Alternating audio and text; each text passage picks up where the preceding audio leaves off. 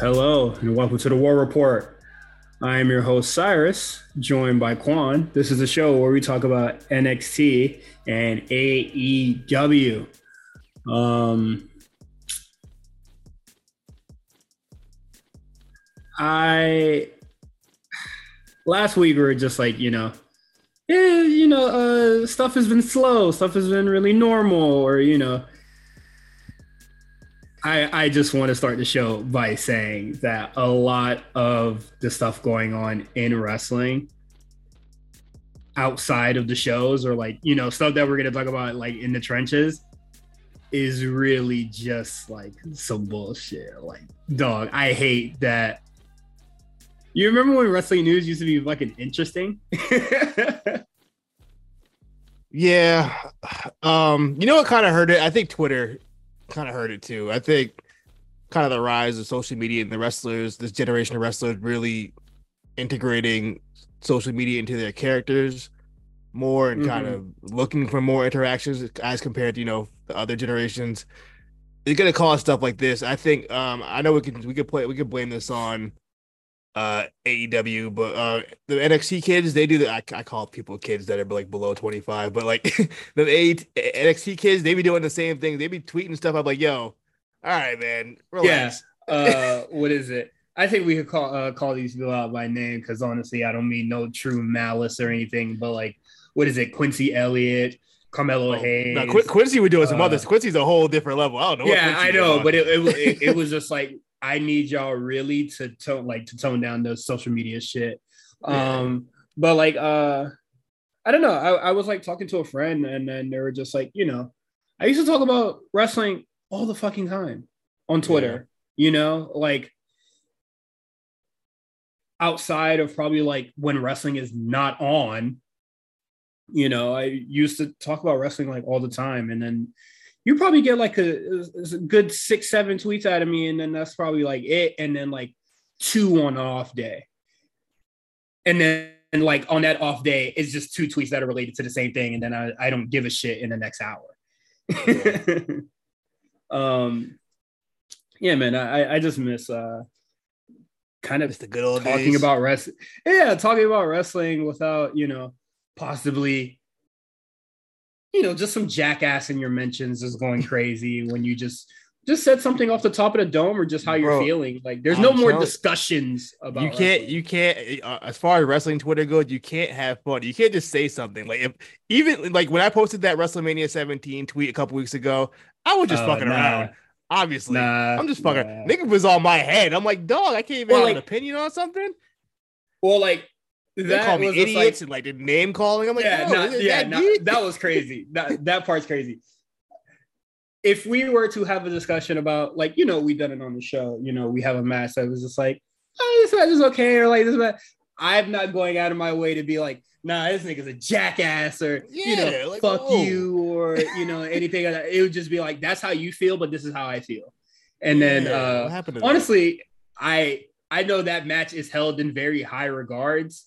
And then I probably like if I didn't feel that match was like that great, I probably would have been like, no, this match was cool, but I thought this match was like a little cooler. And then I probably would have left it at that. But nobody gives for the record, for what I said about people don't know what tweet I'm referring to, I said Austin versus Stone Cold from WrestleMania 17 is overrated. I didn't say it was bad. It's a very good match. I'm just saying it's a little overrated. I mean, that's all I said. Okay, you didn't say it was bad, but when has ever being overrated has been a good thing? I think when did people start implying that overrated means just terrible? That's what I want to know. Why can't stuff just be like, okay, that was maybe it's an A- match, but people are giving it an A+. You know what I mean?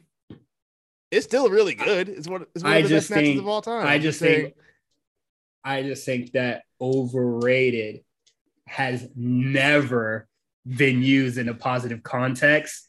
Maybe you should just, try to word your shit better. Yeah, sometimes I tweet just stuff that's like immediately that comes to my mind just when I'm thinking about something, and it's a little overrated. I would say, if you feel that way, like who the fuck is really gonna change your mind? Like no tweet was gonna change your mind, honestly. But most of it was jokes. I don't mind people like just joking about like you know what I mean. Cool. If it's a ratio jokes or whatever like that, yeah. Once you like call me an idiot or like out of my name, like yo, where did this come from? Like this is honestly how I like to tweet now. I know this is like a nothing conversation really, but like how I like to tweet now is like I kind of like to leave room for no possible criticism. Like because I'm not like I love everybody that like listens to the show, that supports the show, all that stuff. But like, if I tweet something, I'm not trying to have a conversation. There's no, I'm not having a conversation. Having a conversation publicly on Twitter is like the worst shit you could do nowadays. So therefore, I would try not to have it. Yeah, you feel me? Which is crazy because that's what it's for conversing. Yeah, like it's supposed to be an open forum, but like.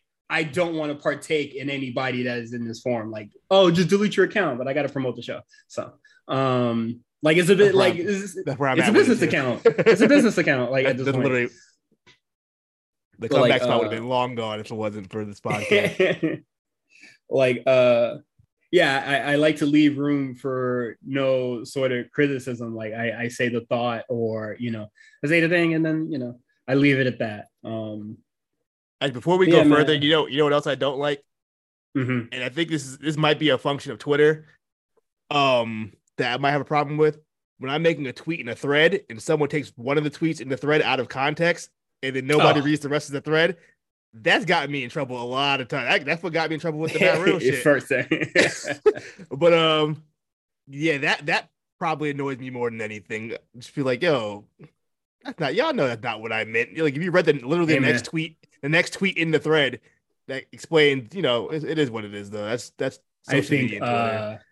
And sometimes it's time for you to use all 240 characters on one tweet. Fuck a thread. Yeah, but sometimes Twitter can get you in trouble, or it can get you a punch in the face, allegedly. So I ain't never seen no niggas that be threatening us do nothing to nobody on social media. So what tweet would make you want to fight somebody? Is there a tweet that would make you want to fight somebody? I can't think of anything where I would like want to physically fight somebody. No. Because I think that a lot of people that I'm just like thinking right now, and it's just like none of these people are in Miami. So I'm not going to fly out somewhere to kick your ass. Like crazy. Flying the I like, oh man, I'm gonna pay $700 for a flight to California, or whatever amount of money to go to Chicago, or Philadelphia, or New York or some shit to fight a nigga. No, spending that shit on a vacation.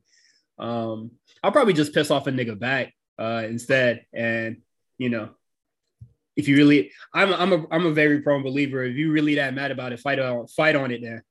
Yeah. So, I'm never mad about something that I have to like fight or that made me feel like I needed to like fight on it. Like I'm normally just like, well, that's just how I feel. It's just what it is. It just is what it is. You feel me? So, it is what it is. But yeah, that is it. Want to get in these trenches? We got a lot to talk about. No, not really. I really don't. You know what's funny too? I know. I don't want to talk about any of these topics. I'm gonna be serious. I really was avoiding the Andrade stuff the whole like weekend. How long you've been doing it? Because like I don't really care about any of this stuff. This means nothing to me. And then it just kept getting more and more shit just getting involved in that. Like, okay, now we have to talk about it. Like from like Monday to Tuesday, I kept seeing like Andrade stuff, or I just kept seeing more and more Andrade stuff, and I was just like, is this the only shit we got going into Wednesday? An Andrade Twitter storyline? Yeah, that's disgruntled. Like seriously, that is the only shit. Moxley's not tweeting, Hangman's not tweeting, like Danielson, anybody in prominent storylines aren't tweeting anything. Tony Khan is like, talking about scissoring on a fucking bar stool. I was like, is this really all we have going into Wednesday? Yeah, I mean, they even added a few matches like in the last like 2 days. We should probably go through the timeline though. At some point, Andrade was on some kind of Mexican wrestling medium. I don't exactly know what it was, but it was translated via, I believe, Cultaholic. And he was talking about how he's very, it's kind of this disgruntled employee, which is something that a few wrestlers have kind of gone through, openly spoken about in AEW recently, and just a little disgruntled, and he wanted more. He explained just since Rush has been signed that he has even more of a battery in his back to really get going, and then that was kind of the main thing. But at some point during the interview, he also spoke on, a match he had with Sammy Guevara, I believe, or something like that. Sammy Guevara complaining about getting hit too hard. And Andrade like, where I'm from, if I hit you hard, you hit me hard back. You know what I mean? Talking about these new age, these young kids. I as a fan standpoint, or just like when I heard that, normally, I listened to a whole bunch of wrestlers on the podcast before, and it was just like, if somebody hits you hard, you hit them hard back as a sign of, fucking relax. Yeah. Or, when you guys are in the turnbuckle, just be like, hey, man, he's up. Or whatever shit, Yeah, but I guess Sammy was crying about it. He got skinny ass arms. He can't hit that. And then so Sammy took offense to this, and then he had words for Andrade. I don't have the tweets on hand, but it's basically like, yo, you a bitch. All this stuff. Andrade was like, yo, I said all this stuff to your face though. Like, so what's up? And then he was like, well, you were a favor hire, this and that. You weren't even supposed to be here. The favor hire tweet was crazy. Which is crazy. And then Andrade was like, all right, bet. I'll see you on Wednesday. Now, at this point, I'm still thinking this is a work. I'm saying this is one of them work shoot bullshits they've been doing for the last like 6 months or so. I'm over it. I still at this point wasn't paying attention to it until about 7:55 p.m. Wednesday night. TMZ of all media posts there was an altercation backstage. Oh, but even before that, I didn't take that back. A couple hours before that, Tony Khan tweets, "Hey, that match versus career match that we're gonna have on Friday, which is a whole other what the fuck is that? That's a whole other thing." But the match versus career match that we're having on Friday, it's not happening anymore. So Ted is going to be in a trios match for Brody King. I mean, not Brody King, Brody Lee. I said, oh, okay. So at this point, I'm thinking, wait, this really happened? Did they really fight in the back? And then TMZ opens up and says, yeah, there was an altercation. Punches were thrown between Andrade and Sammy Guevara. And then at first, initially, the report says that Andrade and Sammy Guevara were both sent home. But as we saw on the show tonight, Sammy was very much there. Now, Andrade was not mentioned or seen at all. So take that for what you will. But yeah, that's kind of the timeline of what happened. It all happened within like 3 days. And then, Cyrus, what are your initial thoughts on all this? I'm really glad you held that down way longer than I could get a cup of water. I could have filled up my whole goddamn Brita filter joint with how you held that down. So shout out to you for that. It's not a little time. I'm getting used to this podcasting thing. I like not to, talk shit or, downplay all the hard work that you just did right there, but I can just truly and really say, like, I want to be honest. I don't give a shit. Like, I don't care. Like, when Andrade and Sammy started going at it, I was just like, well, you guys don't have a TV on storyline. I don't care about another week of work, work shoot bullshit on Twitter. And these niggas wasn't using GIF like House of Black was using all goddamn week. I don't give a shit about this. Like every time I see an AEW wrestler tweet, I'm just going, I groan. I was like, come on now.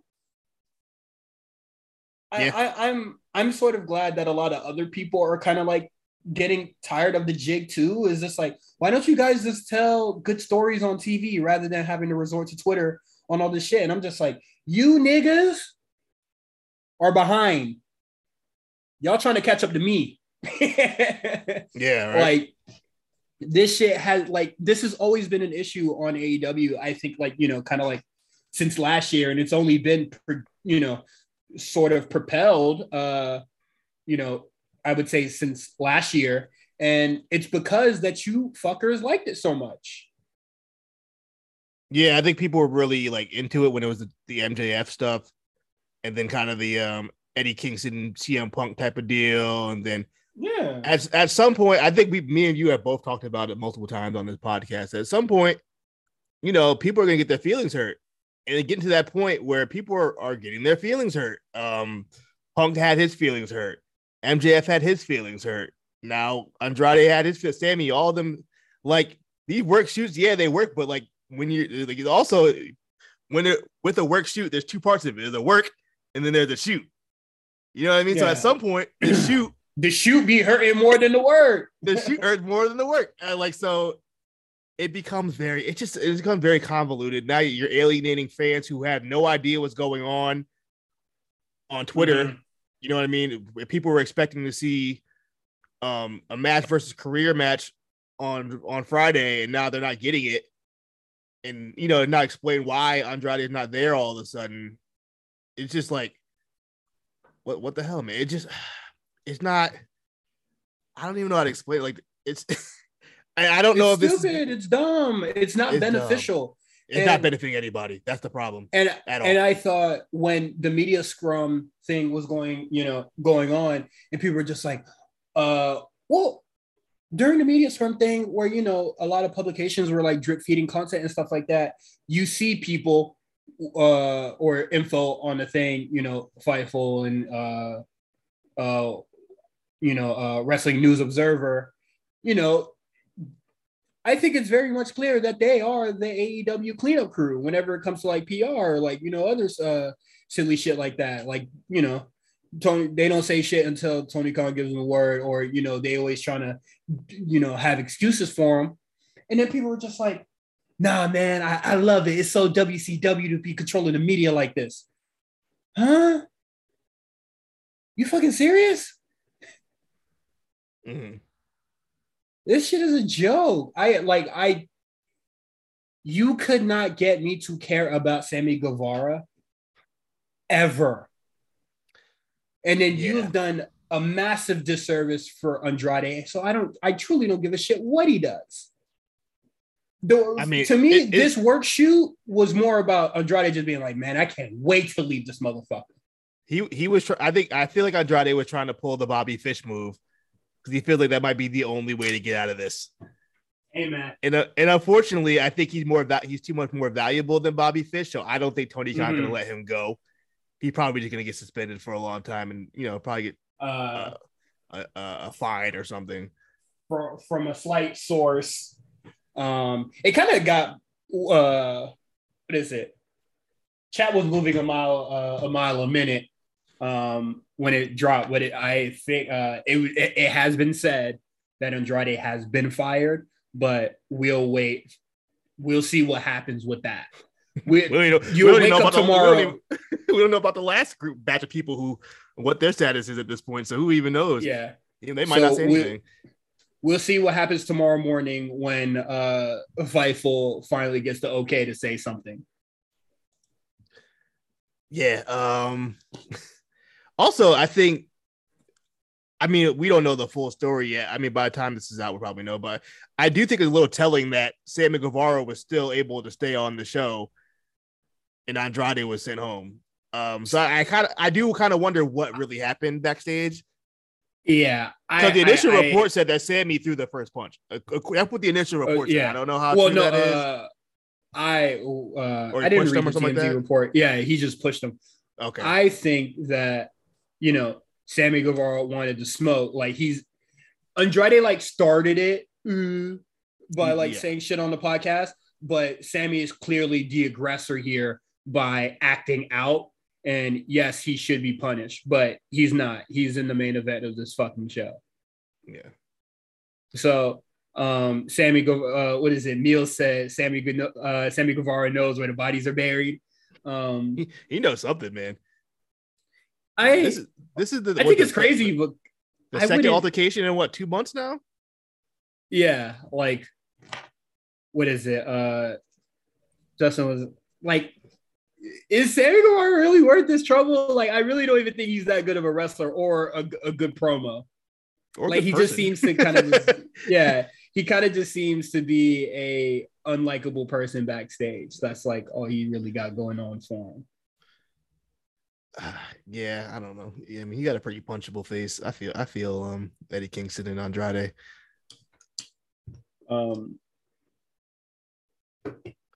That's all I got, man.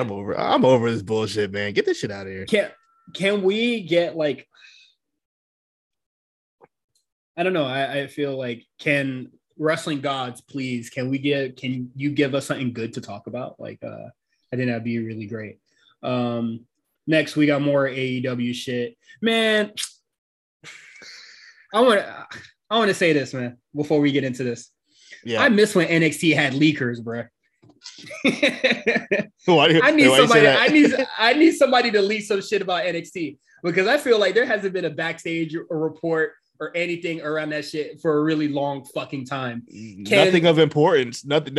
Can Sean Ross Sapp or somebody at Fightful get one of these college kids numbers? Well, can somebody get Thea Hale's number, bro? Well, we know why stuff not leaking in NXT anymore like it was before.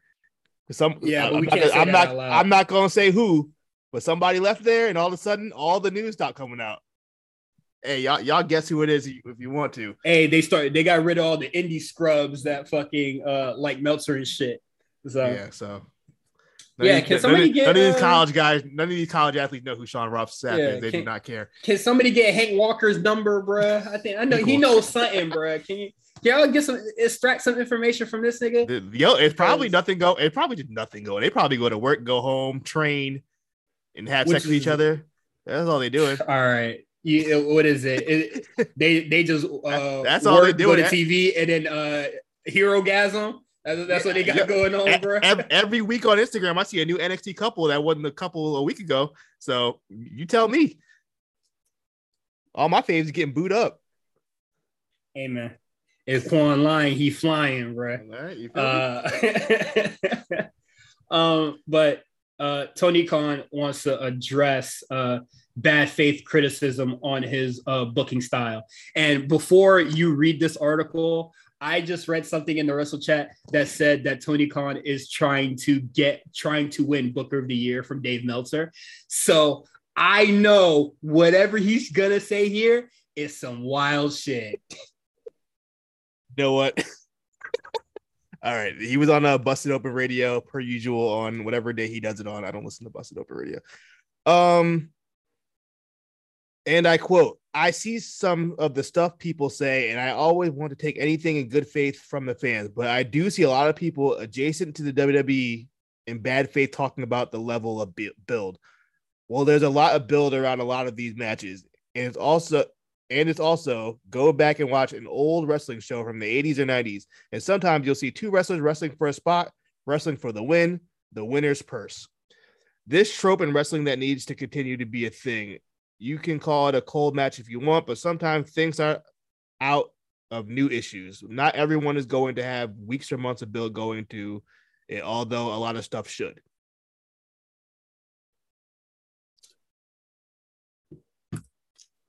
Is the winner's purse what he is like referring to with all these random opportunities that he like gives niggas? Like the big chip, or a casino battle royale, or the battle royale, all that sort of shit. Is that what he's referring to as the winner's purse? I guess he's more referring to like kind of older 80s, like Mid-South stuff, like the kind of the thing, like the gimmick would be like the winner gets the winner's person to get more money than the loser does, and that's kind of people's motivation to wrestle. Jim Ross often brings it up a lot. He'll bring it up like on old WWF shows. He'll bring it up a lot, or like I think he did it on AEW a couple of times as well. He'll like, oh yeah, this is for the winner's purse, yada yada. But I feel like it's not really emphasized by the characters as much. It's kind of like a thing that's kind of like haphazardly thrown in there. I guess it's just to be like implied that people are wrestling for the winner's purse or whatever. But I guess you can feel that way. My thing with all this is just like, just because it worked in the 80s and 90s don't mean it works in 2022. This is a whole new generations of fandom. I know some things do work, but some things we got to like kind of move on from if it's not working. There's a lot of matches on Dynamite that just kind of happen, and like the crowd doesn't really seem to like. For example, even tonight with Jay Lethal and Darby Allin, I felt like the crowd was pretty cold, and it was just like, yeah, because what do we have to like? Sure, these two guys can wrestle pretty decent, but like, who cares? You know what I mean? Yeah, we're really gonna talk about that. We're gonna talk about the show. That's just the first example I can think of. There's seriously, I think, like, what do we got on the docket here? Yeah, like all our main topics are proponents of, all right, these guys wrestle good, but you know, who gives a shit? These guys are bland and boring as hell. Like, Brett alone is really fucking good, but like let's get some flair in there, bro. Let's put some tomato soup on the side or some shit. You feel me? Like, but nah, the bad faith criticism about his booking style, I don't think is bad faith criticism. I just think like that's what I'm more into. Like, why do you think it's bad faith?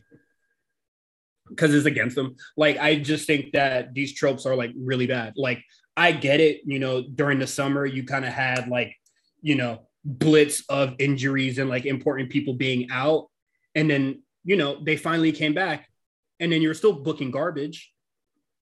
Yeah, or not even that. I'm more. Go ahead. I'm more just kind of like, at this point, why are you still like bringing random guys in to wrestle matches when you have a whole roster of people complaining how they don't get time on TV? So let's bring in. I hate bringing them up all the time, like Mance Warner. What? For what? Or like, yeah, or like, you know what I mean? Just like, what are we doing? Not even dudes in the back just being like, hey, I want to be booked. I want to be on the show. Why the fuck is Juice Robinson getting this for some shit he did in New Japan? Yeah. Fuck that. It's not even like it's guys that like people are like clamoring to see. You know what I mean? Like, don't like, yeah. Bandito's a great wrestler. I'm not gonna take that from him. But no one was clamoring to see Bandito. I'm not clamoring to see. Or like Robinson. nobody was clamoring to see Bandito versus fucking Chris Jericho. That too. But not even that. Like, not even, you know, let's take out criticism. You know, Twitter criticism aside. Like, on this show, I know we personally don't really talk about or care about ratings much, but it is kind of the topic of conversation that dominates AEW. So I feel like we kind of have to talk about it. But like, you bring in these random dudes, they have random matches, is truly not doing anything for your show. Like, you could look by the quarter and it's like, it is bad for product. Like, you know, if I don't like it, there's thousands of other people that don't like it either. Yeah. Your own core fan base don't even like it. Two weeks ago, you had more than like, 40,000 people tune out. Mm. You literally have a show that is fucking goes downhill like the downstock emoji. How do you not take that into account? How does that not make you want to be a better, like, you know, change up your game plan? I think that's the true criticism that I have about Tony Khan, is that like, he just continues with the garbage. It's clearly not working at all, and he'll still do it. I do think that's something that him and Vince kind of have in common, but I think in different ways. They're both very stubborn in ways, but I think that because Vince is more, I think just because Vince knows he's been doing this longer, it makes more sense. His stories aren't as, I don't know how to explain it. I think it's just an experience thing. I think it's because Vince has a general idea of what people want to see. And I feel like Tony Khan just has an idea of what he wants to see. Mm-hmm. Or what he thinks. That's cool. You know what I mean? Cool. If that makes any sense. I hear you. But now I want to provide an example. Yeah, go ahead. I know a lot of people might not like this example, but it's just us. So fuck them. People do not give it, like, people kind of did not give a shit about Madcap Moss. Look at him now. Look at him now. He gets reaction. Even with that bullshit he got in a gear, he still gets a reaction. But, okay, right? Madcap Moss, we didn't care. We all thought like it was like this weird thing that Vince has going on, right? Right? Yeah. I don't see that for Wheeler Yuta. So why is he opening the fucking show? A lot, and I say but throw that with a couple other thousand people that tune out whatever the fuck Wheeler Yuta's on the screen, because MJF was this big ass draw, and then last week you get like 5,000 people tuning out because he's in that bitch with fucking Wheeler Yuta. Like, niggas don't give a shit about Wheeler Yuta, dog. And then maybe you could pull up some demos with like people not really caring about Madcap Moss. But with the story that is being told with MJF right now, I don't see how they're possibly going to care about Wheeler Yuta at this point. It's not uphill battle. Say that much. Godspeed. I don't even think it's uphill. I think it's just a wall. They got a parkour up that. Good fucking up the wall luck. like American Ninja Warrior. Shit. Wheeler Yuta look like a wall runner. I don't know what that means. Not in a good way. I don't even know what does that mean? Niggas used to call me weird in school. Yeah, niggas, you were trying to run up the wall and shit, trying to double jump like Captain Falcon. You and Naruto running? Definitely, bro. Side note, I actually I started the first episode of Naruto. I just wanted to see what it's about. I thought it would be more mature. maybe I have to watch the other one. Is Shippuden the one I have to watch? No, I don't. I had Ashley did have a conversation about this on the lookout before we move on to our next topic, because honestly, I'd rather talk about this than fucking more AEW. I would say Naruto is a coming of age story. I think it's a really good story. Like the start, it kind of like gets wonky at like certain points, but like I do think like from beginning to canonical end, it's a pretty deep, it's a pretty good story between between two rivals. Shippuden, I definitely think it did go that mature route at the start, and then it kind of wavers a little bit. Okay. If you talk to any Naruto fan, truly, I feel like they'll all tell you the same thing, with saying like the final like arc, or like the final kind of just the final arc just kind of goes all over the place, and the quality just kind of goes down. I know like 4 people personally who have Naruto themed like tattoos on their bodies. So I'm like, this show must be fire. You know what I mean? This show gotta be heat. As a watching Naruto when I was like 11 to like 15, yeah, that shit was pretty hard. That shit was hard. Is that what it is, baby? Because I didn't grow up on it.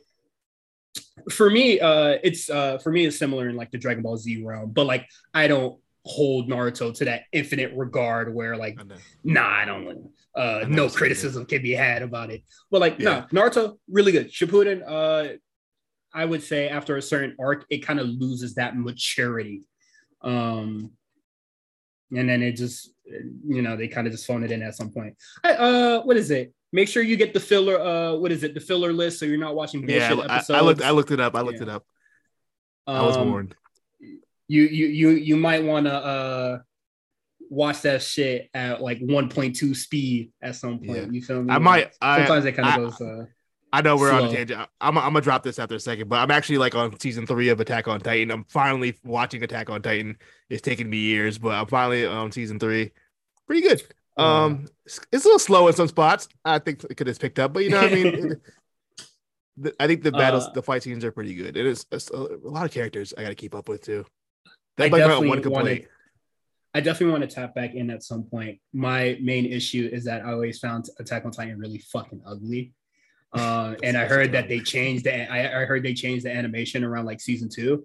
So like maybe I'll tap back in at some point. But for Halloween, what I'm doing is that I'm reading Berserk, which is legendary. And this shit is a lot of fucking pain. Like yeah, man, that shit hurts. But it's probably like what is it? The main character in that is probably one of the most like emotionally stunted men in history, and you get to see like why is like he looks Berserk cool. Berserk is literally unpack that trauma, the manga. Like, why are you like this? Let's unpack that. It is just like pain. I love the art. Who does the artwork on this? This is really good. I love this. Um, You know what it reminds me? It reminds me of whoever the dude who did Akira. What's up, my man's name? mhm. I Uh, forgot that name. Tony. I the forgot his the name. author of Berserk actually died. Um, Okay. Died last year, and oh man, I was about to go on another tangent, but let's move on, man. We can't. I what is it? I've been talking about Berserk with Justin all the fucking time and like some other friends, but that I guess I can save that discussion for another time. Feel free to talk about it. Talk about Berserk to me on my other Twitter. I just started. I just met Guts. Just met Keska, so I don't know anything yet. Please slow it the fuck down. Yeah, that's it. Bandito got a AEW contract last week, and apparently, somebody at WWE was watching his match against Chris Jericho and said, "Damn, we really need this nigga," and then he signed with AEW instead. So, According to the dirt sheet, we don't know how true that is. I mean, it's a possibility. I believe they probably had eyes on Bandito a long time ago. I'm sure this wasn't the first match they saw. Oh, we need this guy now. You know what I mean? Good for Bandito. He might be another guy lost in the shuffle, though. I'm a little concerned about that. Absolutely. Yeah. you sign to AEW, any booking woes that you have, shit. That's your problem. That's a lot. I wonder if he's gonna start letting some guys go. He has to start letting some guys. This is ridiculous. Like 150 guys on his roster. This is getting nuts. Some people got to go. This is too much. Yeah. I think I truly think it's funny that AEW is not getting a lot of flack for hoarding or poaching a lot of shit like NXT has, because there are so many guys on this fucking roster that complain about not getting booked. Oh wait, NXT about to start hoarding too. You just wait. Ain't gonna be no indies. Indies are done. Whatever left of it, this is about to be done. You know, let's talk about that. I know a lot of people. I feel like we talked about it a little bit last week, but what is it? A lot of people are going to be like kind of upset about, you know, NXT kind of just having a developmental everywhere, but niggas everywhere kind of have a wrestling dream. So yeah, I think it's okay. Will Ospreay was on the Talk is Jericho like way back, I think like 2017, 2018. And he was talking about, you know, sort of trying to highlight Australia's indie scene, you know, try to put a little highlight on that because it's like untapped territory. Yeah. Now, let's take that logic and then let's put something in Greece. Let's see what, Greek talent that's out there that hasn't like never been explored. Let's go see some more, African talent in Ghana or Nigeria or some shit, you know? Let's see if there's some niggas in Mongolia that really know what's going on. Mongolian chop. The move's right there. Yeah, let's go see some Peruvian niggas, you know? WWE has been around for a really long fucking time. And what is it? Dante Chen is the first signee from Singapore. Now, think about that. Was it Ho Ho Lun from Singapore, or is he from somewhere else? Oh no, I don't think so. Well, they kind of gassed him up as like the first like Singapore wrestler when he had his little video package stuff, right? Who? Dante Chen? Dante Chen, yeah. Probably. Like they were gassing up like how important his like signing was as, you know, representation for Singapore. But like, let's apply that logic to like everywhere else. Like WWE is literally global. So like, you know, there are so many people that are, you know, kind of interested regardless of what you tweet online. Yeah. So it kind of just is what it is. I'm fine with it. We'll see how it goes. I like I said before, I'm just really interested to see how NXT Japan goes. If they ever do NXT Japan, I just want to see how that goes. I'd be very interested. I think we actually said that last week. I think we did. To see what's going on. Speaking of Japan, rest in peace, Antonio Inoki. Oh, absolutely. That was really sad. And my friend, she kind of just she only watched like New Japan for a little bit. Uh Alora, I did the Stardom show with her and stuff like that. She's never really seen Inoki matches. So when I was like showing them clips and stuff like that, they were just like, "Yeah, man, this shit hard." You know what's still to this day, I wish niggas wrestled like that still. You know what's crazy? I'll be honest with you. I haven't seen a lot of Antonio Inoki matches. I really haven't. Yeah, I think I've seen the one where he shot on the Great Antonio, the big fat guy, and that's the one I can remember off the top that I've seen. Which is it's sad. I should probably look into some of them later on. But yeah, surprisingly, I haven't watched a lot of Antonio Inoki matches. I have not. It's I watched him versus Vader for Spot Callers. Justin mentioned it as well. I seen a 6-man that he had with some folks. I forget, but it's on like my YouTube history or whatever. And I would say that the reason why I'm always like, oh man, I really wish that people wrestled like this more. It's really because it's simple. It's like it's more shoot style. Less is so much more now. Like to me nowadays, so like seeing these dudes go, sometimes 10 to fucking 40 minutes and only 6 suplexes have been done so far. That shit's fucking crazy, yo. And they still had the crowd like, in the palm of their hand. So, absolutely. When I hear niggas, old dudes being like, oh man, these young dudes kind of really doing way too fucking much. I look at matches like that and I'm just like, yeah, like, I don't know. I just think it's so much more interesting. Like, I know like high flyers and stuff like that and luchadors always like, sort of did their thing, but like, niggas like Ospreay or, Sammy Guevara, like the AEW shit is not really fire to me. I'm looking at his Wikipedia page. Do you know he's Muslim?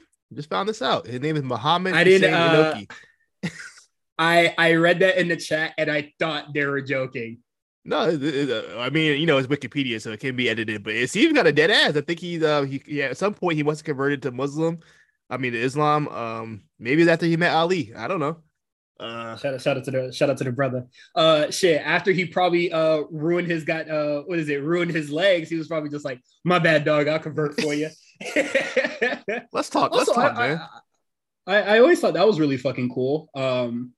What is it? They had Inoki and Muhammad Ali has the match, and Inoki's kind of like that bout is kind of the reason why like Muhammad Ali like sort of retired.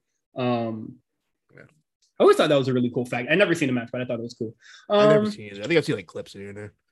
Yeah, I always seen clips and here and there, but I might check it out one day. Yeah, man, Antonio Inoki, Winston Misawa, the big four or whatever. Hold on, before you go any further, this guy, we might need a biopic of this guy's life. At one point, when he during his first term as the House of Councilors, Inoki successfully negotiated with Saddam Hussein for the release of Japanese hostages before the outbreak of the Gulf War.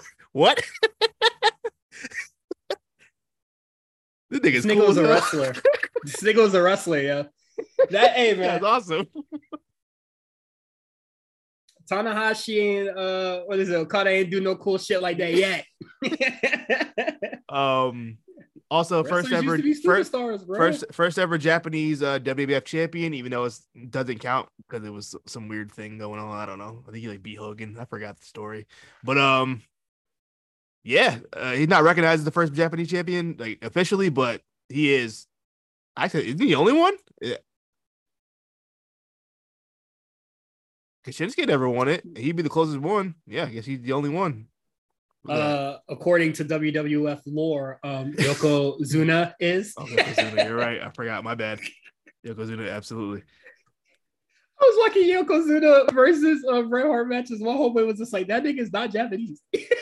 well, technically, they never outright said he was Japanese. They said he just represents Japan. But Okay. Let's get into AEW. I think we had enough fun. Hold on. We want to do this now, or do you want to do the Patreon? No. Oh yeah, we could do the Patreon segment. Still kind of tapping into AEW. Our Patreon segment, man. Shit, that whole front part could have been the Patreon segment. But it is our third year of Dynamite, and we're just gonna talk about some moments, some special stuff. Our least favorite and favorite moments of AEW. I'm actually gonna try to be very positive about this part and just talking about all my favorite moments. I got the Patreon up too. We got some answers from the Patreons. We never ask Patreon questions like we should. So it's kind of just hard. It's hard. It is hard. It's hard. It's hard. We're gonna do it more often. I'm gonna figure some stuff out. Especially, I think also it's kind of hard because sometimes like a lot of the people that answered here are in our Discord, so we kind of like talk to these people every day. Yeah, that too. And I already know you already got a whole bunch of bad takes, so I don't really be caring with these motherfuckers. Relax. Are we on Patreon right now? Is the Patreon light on? Yeah, boot it up. Yeah. That's a lot of the show. Kind of wish we were talking about anime and fucking manga more, honestly. But like, let's talk about AEW, Dynamite, NXT, and then we'll get up out of here.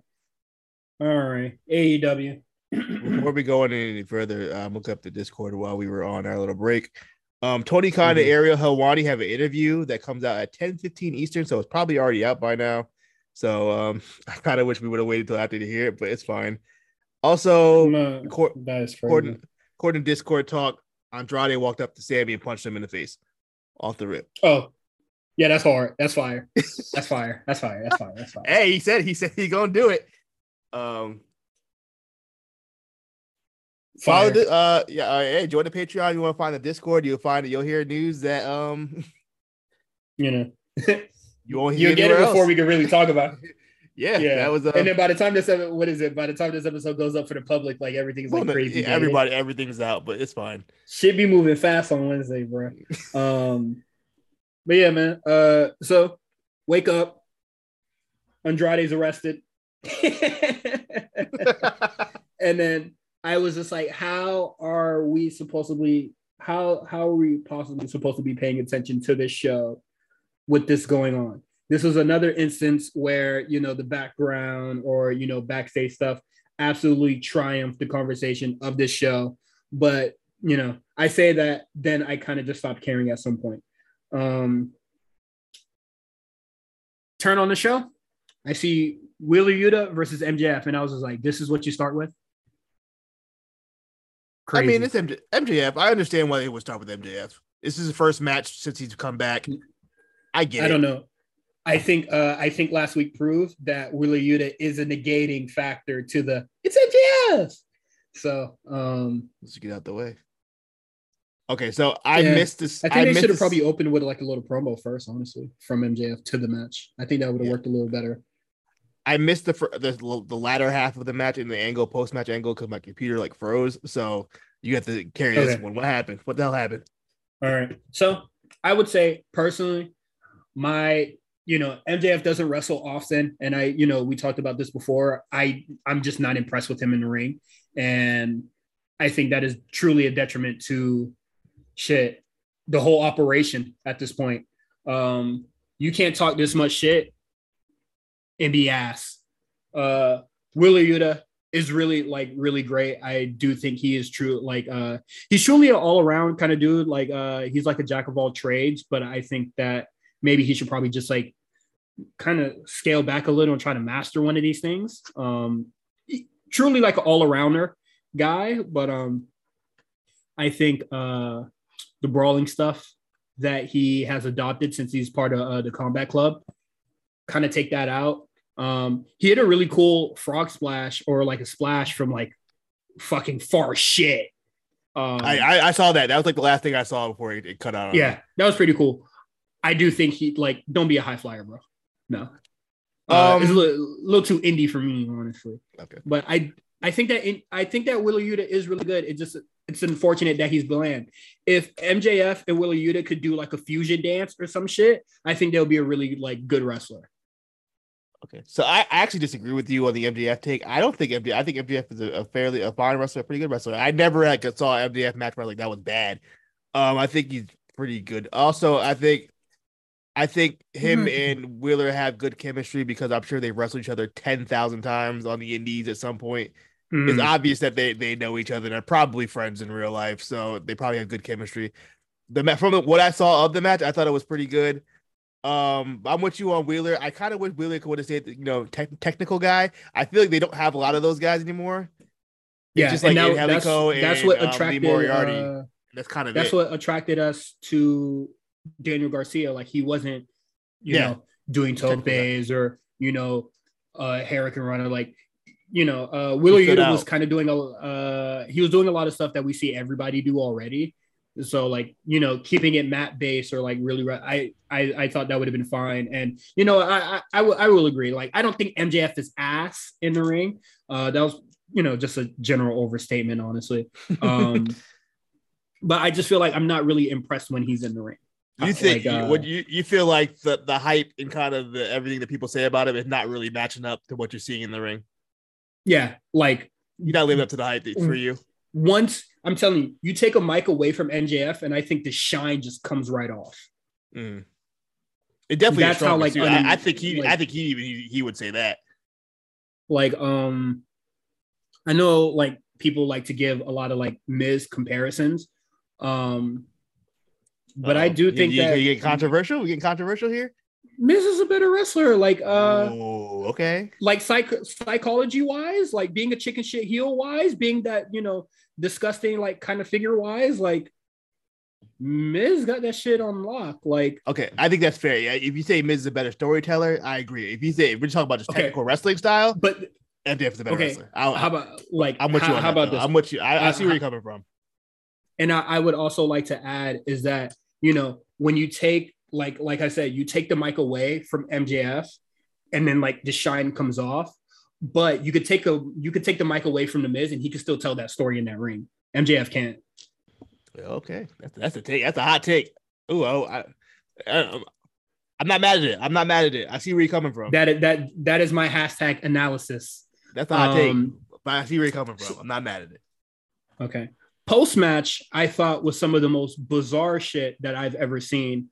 So they have a good, clean match, with besides like the eye poke and the eye raking stuff that happened only like once. MJF isn't outright cheating in this match or trying to be like really deceitful or anyway, which I thought was really weird of his character. But Willie Yuta is just like, you beat me. Fuck it. Shake my hand, show some respect to each other. And then MJF is just like,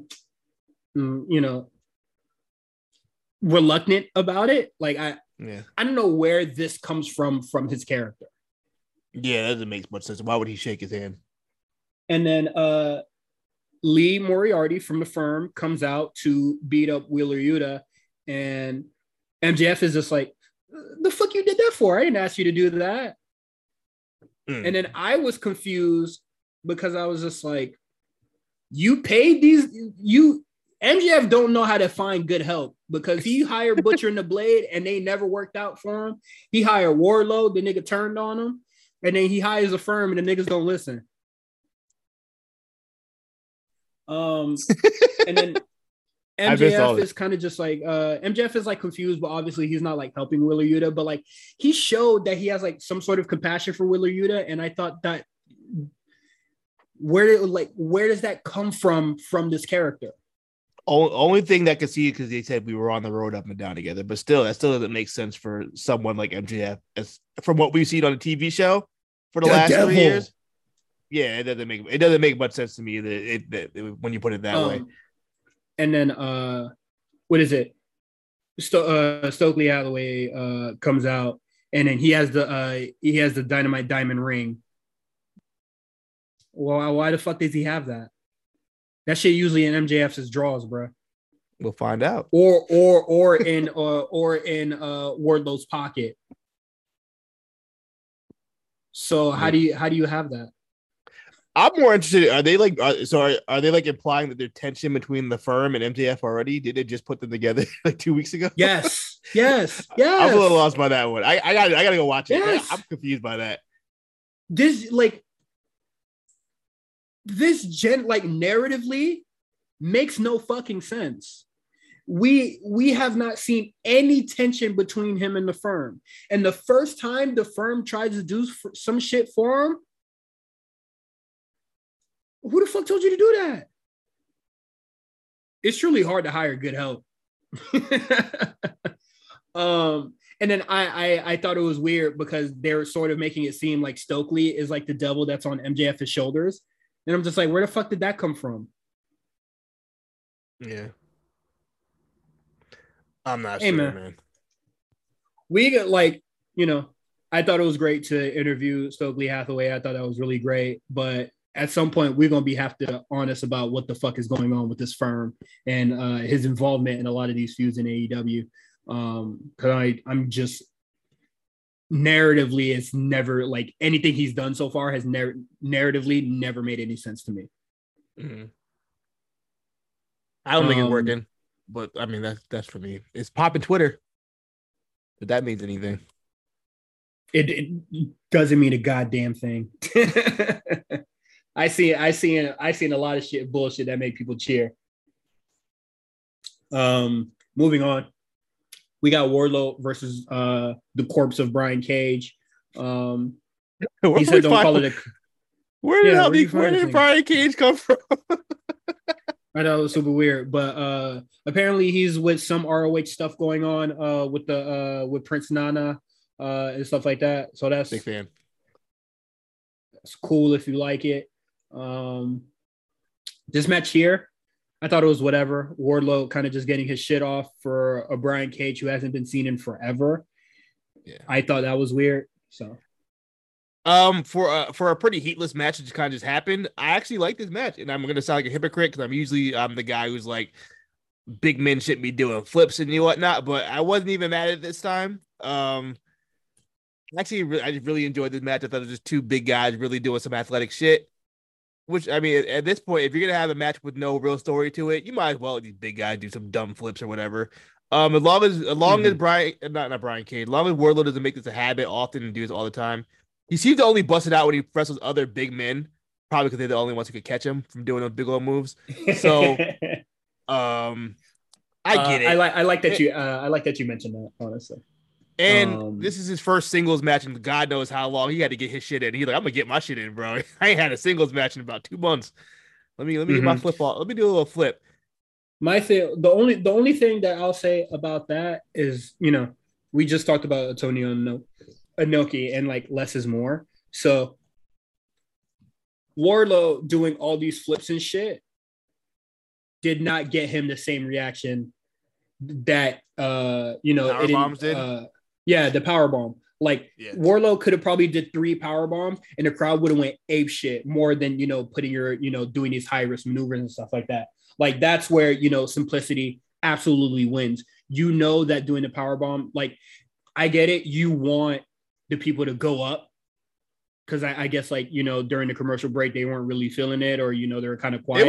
It was quiet till he did that flip. I ain't gonna lie, it was pretty quiet. I'm telling you right now, if he would have did like a pop-up power bomb or like a power bomb some shape, form, or fashion in that, because I don't feel like he should be going along with Brian Cage anyway. But if he would have did like several power bombs, the crowd would have like tearing out their fucking face counting. Yeah. That's all. But yeah, I thought the match was whatever. What is it? I was kind of already tuned out a little bit because I thought the fucking post match of the MJF stuff was like really confusing, but like I thought this was okay. And what really kind of took me out of this show was the Jay Lethal and Darby Allin match. But there is a post match angle for this where another beatdown. Samoa Joe and FTR come out to help out, even the odds. What is they're called the Embassy, I believe. I have no idea. I don't even know who those guys are. Was Prince Nana? Who was Prince Nana? It was the Embassy back then. I don't know if it's still called the Embassy. It might be. Rest in peace, Jimmy Rave. But I don't know what it's called. Yeah, man, that dude did die. Fuck, man. Very unfortunate. Very unfortunate. That nigga fucking DM me begging me for cash at some point. I said, damn shit. Really? Hard. Was it actually him? Yeah. Yeah, he was going through it for a long time. Yeah, it was from the actual account. Oh wow. Nigga really needed it. Yeah. Prince Nana need to update his Wikipedia. Yeah, no news. Ain't nothing past. Yeah, the last thing it says he was the manager of Donovan Dijak. That's the last thing we got. So I couldn't even tell you. Crying, wheezing. But yeah, man. The post match thing though. The post match, I can't really say I care about this. I think it's just going to set up another multi-man tag and then whatever joint. War Joe is not fire to me. Not feeling it. No, I'm not feeling it. What did Wardlow do to get sent to ROH hell, bro? They had nothing for him. I don't understand. They had all these plans for him to win the belt, and as soon as he won the belt, they don't know what the fuck to do. They couldn't even give him like the open challenge gimmick like they give everybody else. I don't understand. I'm saying, please, you got Moxley doing this shit. Why? Have this nigga do it. The TNT Championship has been the open challenge belt since the beginning, and now all of a sudden, when Wardlow wins it, we don't want to do the open challenges. What happened? Like at this point, so fucking stupid. You even had the heel doing the goddamn open challenge. Everybody, yeah, I don't get it. But I would like to say that what is it? Dynamite on his 3rd-year anniversary started doing the post-match beatdown after goddamn every match. Just like the old days. They had to bring it back a classic. This is where I'm just like, they don't learn. Like the machine is not learning, man. Next, we get the National Scissoring Day segment with the Acclaim, which is probably the best segment on this fucking show. And, probably the best segment of a really long time. It started off really, really good. I really enjoyed it. I thought it was fun. It was a fun moment. I thought the freestyle coming in wasn't Max Caster's best work, but it wasn't terrible. I think he's better off when he's making fun of somebody. I thought it was crazy because I had no idea what the fuck he was talking about. Am I disconnected from current day? He might be. What did he say? I don't even remember what he said. He said something about Joe Biden not stuttering. He did a lot of political stuff there in DC. I forgot what else he said. But yeah, and it was fine. I mean, the crowd was really hot for them. Obviously, all the crowds have been. Yeah, man, Billy Gunn super duper over. I wish he was at Raw. I just want to hear. I would want to hear the daddy ass chant at Raw in the Barclay because they would have did it too. Is he going to be at Raw? I don't believe so. He's not in any of the. I see Road Dogg. I saw X-Pac, but I didn't see anything with Billy Gunn in the promos. Excuse me. Yeah, I thought Bowens, this is the longest Bowens promo we've ever had. I thought he held it down pretty fine. I had no complaints about it. Okay. Go ahead. Let's fast forward this a little bit because this promo segment is really fucking long. But the Acclaim killed it. I thought this was one of the most bizarre of Dynamite promos, but he was talking about uniting the nation. Everybody's talking about scissoring. Yeah. And I was just like, this is some American Pie ass shit. And it's kind of crazy how over it is. But he mentioned that they are like top merch sellers. I thought that was cool. And then they sent some shots at Swerve. They don't really send anything at Keith Lee. They try to do the all right on 1-3, scissor me. And then Swerve came out, kind of cut a mediocre promo, in my opinion. Kind of killed the vibes. I ain't gonna hold you. Yeah, I was just like, I guess he's supposed to do that, but I feel like the quality of the whole segment just kind of went downhill once Swerve kind of came out. I was like, okay. It was whatever. And Swerve was just like, these jokers are who you trying to get behind? And I'm just like, yes, nigga. Did you not hear these people when they came out? Like, yes, nigga. They're actually interesting. Yeah, like, dog. I think it's so hilarious that Swerve is like, shit. He's what Harlan wish he was, bringing in all these fucking rappers and bringing the culture to AEW, and then he's getting fucking outdone, out cheered by the niggas that are saying "scissor me, daddy ass." it's like a that real nigga shit not flying, brother. It's not, man. People look, man. As far as rappers have gone in wrestling, people like the corny raps that they can, that's really easy to remember. That's what got John Cena over. Really corny raps, and that's just kind of it. But like, them niggas brought Kevin Gates to crib. But brought out Kevin Gates, was just like, yeah, we fucking lit. These niggas saying, scissor me daddy ass. You telling me dick all in your stomach wasn't gonna work on this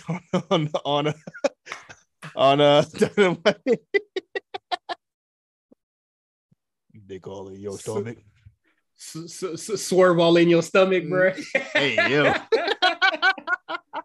That shit would have got him over, bro. Come on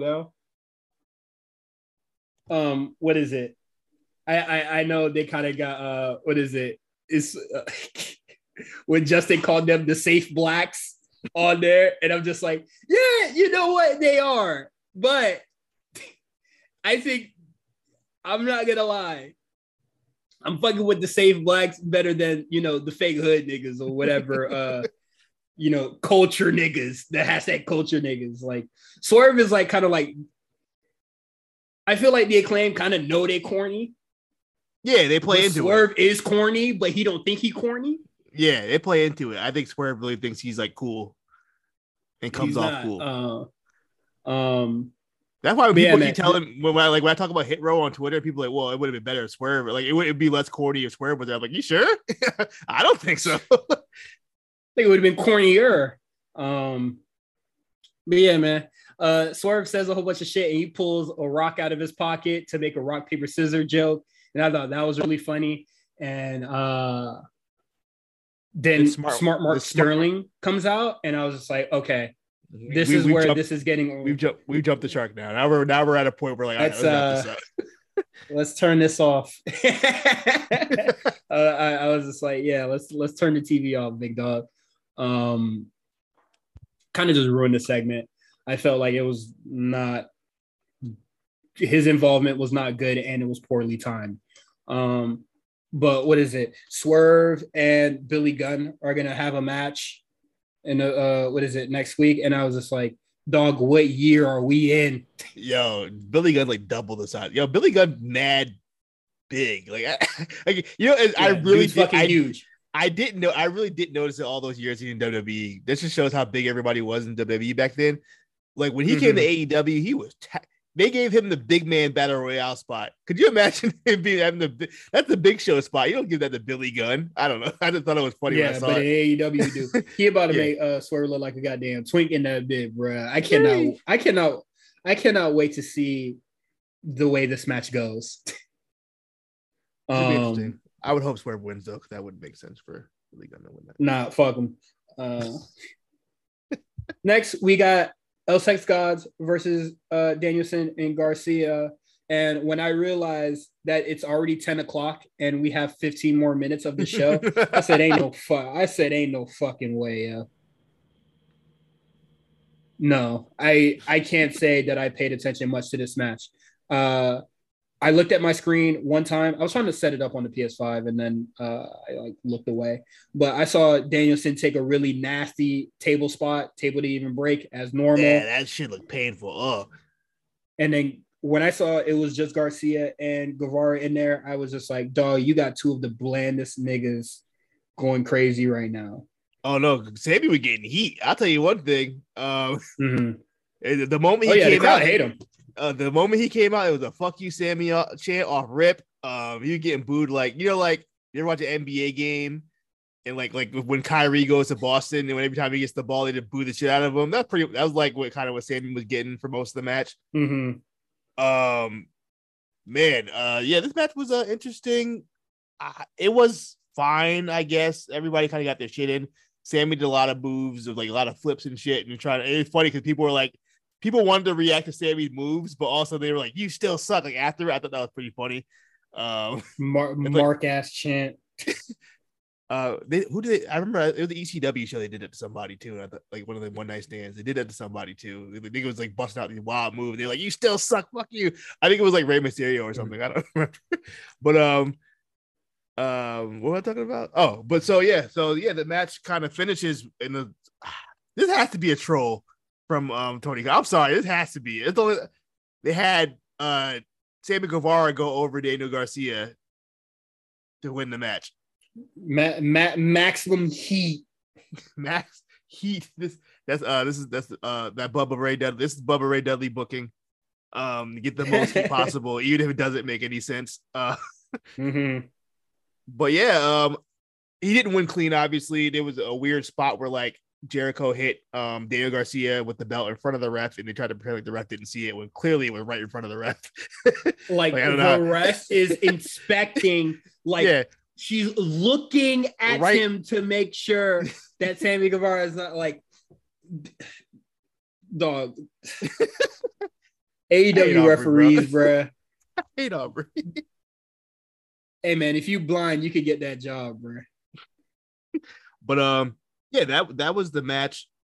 The post match was Daniel Garcia looked like a sad puppy dog, and then Chris Jericho looking like a disappointed father. He had to beat his son. It's gonna hurt me more than it's gonna hurt you, is what he said. If we didn't say that, he said that. Garcia always looks like a no. Daniel Garcia always looks like a sad puppy dog, bro, and I think that's crazy. This man doesn't like look intimidating at fucking all. Yeah, whatever. I thought the match was with Jericho or like Elzar's terrible name for a team going over. I thought that this kind of a poor main event. Just thought it was whatever. Quick hits, man. We got Darby Allin versus Jay Lethal, and I would say, oh man, who cares? This was a very another one of those matches where just no real heat. It's kind of a matchup just kind of out of nowhere. I don't think there's really any storyline to this that I missed. I must have missed something on Rampage or something. But yeah, it was a match that happened, and then then there was a sign of respect, and then Jay Lethal initially was like, "I don't want my boys out here. I got this by myself." And then they came out anyway, and he was like, "Yo, what the fuck y'all doing out here?" And then a breakup angle for a faction that we literally do not care about in the damn slightest is crazy. But whatever it is, you got to break them up somehow. They broke them up. So I guess Jay Lethal's a face now. But what the fuck is Sanjay Dutt gonna do with a tall dude if Jay Lethal's not there? Like, what do you plan on doing with this nigga? Period. I don't know. He hasn't wrestled a lot. I don't think he wrestled in a minute. Satnam. Sanjay is not full time. I don't believe so. I don't know what they're really gonna do. I guess it's gonna be like Sanjay and Satnam versus Lethal and Darby. I don't know what that does for Sting. Well, Sting's taking some time off. I believe Sting is gonna be doing the stuff in Japan with Muta, right? Oh, that what that is? Yeah, he's doing like his last match or something. Mm-hmm. Yeah, he's probably gonna be on the a little tour, a little promotional tour. It's cute. That's cool. The women's trios match. It starts out with Britt Baker saying that Paige is not cleared, and I was just like, which told me that she's cleared. Once she said that, I was like, yeah, she might be cleared then. Yeah, I was just like, that's weird. And then the women come out, and I thought it's a pretty good match. I thought it was a pretty decent match. Can't say I watched it really. It was just it was on my screen. I can't say that I remember any spots from this. I would say, what is it? Because Ember Moon starts the match, right? I don't even remember. Couldn't even tell you who started it. I'll tell you right now. I don't know who she tagged to after that. That's how much of the match I did not watch. I know this, but there's a pretty fun spot. Willow looked really good out there, and they gave her the win, which I believe is her first TV win. If I'm not mistaken. Can she get the she's graphic? All Elite graphic already? Because I am so tired of you niggas asking every week, is she signed? I definitely tweeted today. She's signed. She must be if she got the win. Usually if you get the win on TV, that means you're signed. So that's good. And then at the end, at the post-match little fight, Saraya actually got physical. So that assumes so at most she can do a throw forearm. She had not taken a bump yet. So we'll see. But I have to imagine they're getting to the Britt Baker Saraya match. It seems like that's kind of the inevitable. And Tony Storm's still on the side, kind of just chilling. I would have made Saraya getting more physical or getting physical, period, more of a moment. But this is AEW Dynamite; they don't know how to make. I guess it was a moment. So, I don't think they wanted to stretch it out for too long. Can she even go? What's the point? I think I understand why they got it out the way. Well, why would you have Britt Baker even say that? But also, what sounds better? She gets physical tonight with some random motherfucker in this match, or Britt Baker comes out, she's having a promo, Saraya comes out and actually hits her. Like, why would have her just beat on Britt Baker? That would have got a huge pop. Cyrus, we only got 15 minutes of women's time on the show. We gotta get as much as we can out of these 15 minutes. You use another 15. You use that 15 minutes when you're going head to head with NXT. We're gonna see about that. That can be interesting. Hey man. Suddenly, I don't have any time to watch Dynamite. We have to watch it. We gonna see about that. Rush and Hangman Page have a match. I cannot say I care about Rush at all, or the Andrade group. Apparently, the storyline now is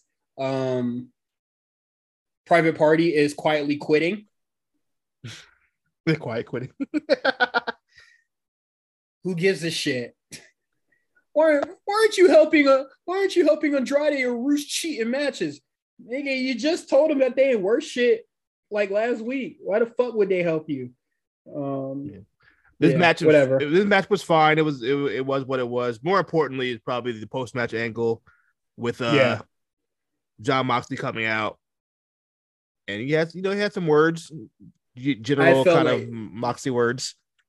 That promo had 1,000 words in it. That boy said, "Hey man, watch your fucking mouth." And I was just like, yeah, that's real. What is it? Sometimes I do see the appeal of Moxley, but he is not this guy 100% of the time, I like this promo from this week. I fuck with this promo. Yeah, this right. Week. No, this promo was fine. Even though it is a pseudo work shoot, but I do like him telling Hangman Page to shut the fuck up. You talk too much. Yeah. See, if they're gonna do work shoots, I don't mind this kind of stuff. This stuff is not bad. It's the Twitter stuff. I don't need that. Yeah. The disgruntled employee stuff. I'm not being booked. I don't care. What I mean? Why do I care? Yeah, I don't. Especially because the niggas are not getting booked their ass, or they don't have any good stories anyway. But now, if Moxley could be this character all the time, I'd kind of like him a little bit more. I was still kind of be soured on the in-ring stuff, but whatever. Win some, you lose some. This final segment here, dog, I don't give a shit. Luchasaurus squashes Fuego del Sol. Jungle Boy comes out, says some stuff. You broke my heart. I was just like, dog, pull your pants up. And then Christian says some shit. And then they're gonna be him and Luchasaurus are gonna have a match like next week. I'm not even sure when it was announced. Also, there's gonna be a battle of the belts soon. What the fuck? They just did one. They do one every quarter, don't they? Am I bugging? I feel like they just did one. Let's look up. Let me open the spreadsheet. And I can tell you when they did one. It wasn't that long ago. You're right. It probably was like 2 months ago. Yeah, like why are you doing it again? Save that shit for like November or some shit. Throw that shit on for the holidays so niggas got something to watch. Winter is coming in the holidays. I guess. Battle of the belts. That's it for AEW. You got anything else you want to talk about? That's all I got. Oh, no. I'm sorry. I spaced out. Nah, I don't got anything else. I thought this episode was probably like a 6.5. Nah, I'll give it a 7 point. I'll give it a 7.5. Yeah, I really did like the it was a I fine like the episode. acclaim segment. I really did. I had no real complaints about this besides maybe the Jungle Boy Luchasaurus stuff. Also, Willow's. No, We didn't get into Willow's terrible promo, but it's fine. Because it's going to be happening on Battle of the Belts and I don't give a shit. Yeah. Uh, You beat yeah, me she's 2 gonna be times. having a Can you match beat with- me 3 times? Yeah. girl, I can. no. Sounds Oh, like dumber. yeah, I can. It was just like you're 38. What is it? You're 37 and oh, maybe if we had a match again, you'd be 37 and 1. And one. Maybe. Maybe I don't know. Like, all right, man. Who the Let's fuck? find Like, out. get a writer in here, bruh. What happened to you beat me, but I get back up? You know, some shit like that. Or you beat me twice, but I'm still standing. Yeah, give me some sound of confidence in your voice. Put a little bass in your voice. Give me some fire in that shit. Yeah, like, man. sound determined. God damn. Sound like a fucking loser on that promo. Willow still got my heart though, so it's all right. That's fine. What's your NXT. NXT. Let's get through this. Now NXT. This episode, I don't know. Yeah. it wasn't This for me, man. I don't know. episode, This episode. It was a show that happened. This is a season premiere. I don't think they really fired off on all cylinders on this, At all. but you know, same as AEW for like this episode where they just kind of didn't like go crazy with the shit. They might be saving up or really loading up the clip for that head-to-head. Probably. Yeah. But we have you called it addresses the public, but What was it called? It feels like a state name? of no, I don't know what it was State of called, but Union? it's like a State of the Union address from Pretty Deadly here. They came out in really funny costumes and they just started talking shit about people. And then for the main event, we get the Brawling Brutes come out and they were just like, hey man, you said some shit about Sheamus. We don't like that. And I was like, God damn. I need hitters like that, bro. Watch what y'all say about Sheamus on Twitter, man. Also, that might be the most I've ever heard Rich Holland talk in my life. I don't think I've ever heard him that kind of promo for longer than like and you 5 know words. what? NXT is the perfect place for that. Yeah. They had a nice backstage segment too with Brooks and Jensen and Malik and Anofe. I thought it was really good stuff. I thought their involvement on the show was really cool, and I like that they had a backstage segment that like wove in actual NXT 2.0 2.0 folks, and kind of gave them a little confident booster to like go out there and do the damn thing. Little rub, little main roster rub. Yeah, little rubby rub. The main event was really cool. The only thing is soon as somebody tweeted or somebody said in the Discord, is Imperium going to interfere? I said, oh, fuck, that's exactly what's going to happen. And they fucked it up. That's the worst part. They messed up the finish. Cause like Ridge, cause Ridge looked over at the entrance, but like I don't think Imperium had came out yet. So like he just turned his head for no reason when they were doing I think like submission. He like turned his head for no reason. And then Imperium came out. Like, I think like I had like a whole like 30 seconds, not 30 seconds, like it was like 5 seconds later. And it kind of killed it for me. But besides that, the match was good. But yeah, Imperium coming out, we should have saw that coming. I don't know why we didn't think about that. I don't know. I thought they were just gonna have a match, and then probably I just thought Pretty Deadly would probably like win through like shenanigans or some bullshit anyway. Yeah. But when somebody was just like, "Oh, is Imperium gonna come out?" I was just like, "Oh yeah, Triple H is booking this," and then I kind of just like tuned out. Honestly, I'm not gonna lie. Are you looking forward to Sheamus versus Gunther 2 on Friday, and then the Donnybrook? Hell yeah, the Donnybrook. Hell yeah. Yeah, I feel like the match on SmackDown is probably gonna also end in a brawl anyway. Me too. I don't think they're gonna finish doing that. They kind of give us a preview of like the match has something to look forward on the pay-per-view. So they're gonna give us a little preview. Do you think they get the real match at like Saudi or something like that? I don't know. I'm not gonna think that far ahead. I mean, not that far ahead. I don't know. I mean, they can extend that feud that long, I guess. Maybe they could run another little 6-man or 8-man, whatever joint. We'll see. Hey man, we getting Alexander Wolf back. What are you doing? What's Alexander Wolf doing? Shit, who knows? Yeah, I thought the match was cool, but I kind of like tuned out once I kind of just predicted the finish. Once again, Alba Fire is attacking Toxic Attraction at the parking lot, and I was just like, motherfucker, we already did this. I was like, all right, man. Come on now. You did all this assaulting in the parking lot, kidnapping, and you still lost to Mandy. And you're going to do this shit again? I think you need a bigger game plan. Put a bomb in that shit. Well, Mandy got away in the getaway cars. I guess she just wasn't coming to work that night. The match got changed from a 6-woman tag match to just a number one contenders tag team match. No real explanation of why Mandy wasn't on the show. Nothing really has been explained why the card was changed. But we got Nikita Lyons and Zoe Stark versus Toxic Attraction. How many chances Toxic Attraction going to get these tag team championships? I don't know, because I feel like they were just in a number one contenders match like a month ago, but it's fine. Yeah, like did they not beat Nikki Ash and Doudrop? They did, and they were in like that fatal 4-way. No, they lost. That was Nikki's first win. Oh, okay. That's why I was just like, oh, why are y'all having didn't y'all beat the main roster chicks to get this? Why are they not on SmackDown? That's my question. What are we doing? Get these girls off the show. Oh my God, Mandy. I'm cool even Mandy staying, but get these two girls, JC and Gigi, go. Yeah, you can leave. I feel like they need they could be on NXT, but maybe let's feature them a little bit less and get them on SmackDown a little bit more.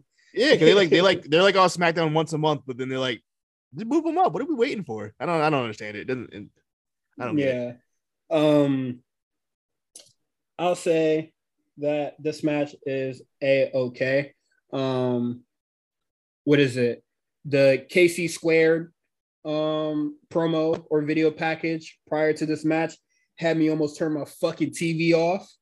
You know, the tender moments. Yeah, I was just like, that's a real friendship right there. I was just like, hey man, y'all forgot that y'all got the belts, but y'all still some losers, yo. y'all still kind of some cheeks, man. Nikita Lyons and Zoe Stark win this match. They don't really feel like a tag team. They just feel like two entities or whatever. I definitely think, but like that might be the case. But I feel nothing towards KC Squared. So if these two were to win for the development of Nikita Lyons, like sure. I know there's a lot of people in our Discord are just like, well, KC Squared is the only official tag team on NXT, so they should keep the titles forever. And I was just like, I don't give a shit. They don't even have a tag team name. They damn sure they've been together for like 5 years, have no name. I don't give a shit. Like I don't think that point is as important as you think it is. They're the only step. Who cares?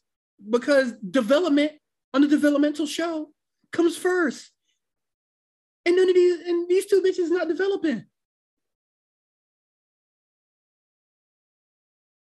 I think Caden's improved. I think Caden's improved a lot.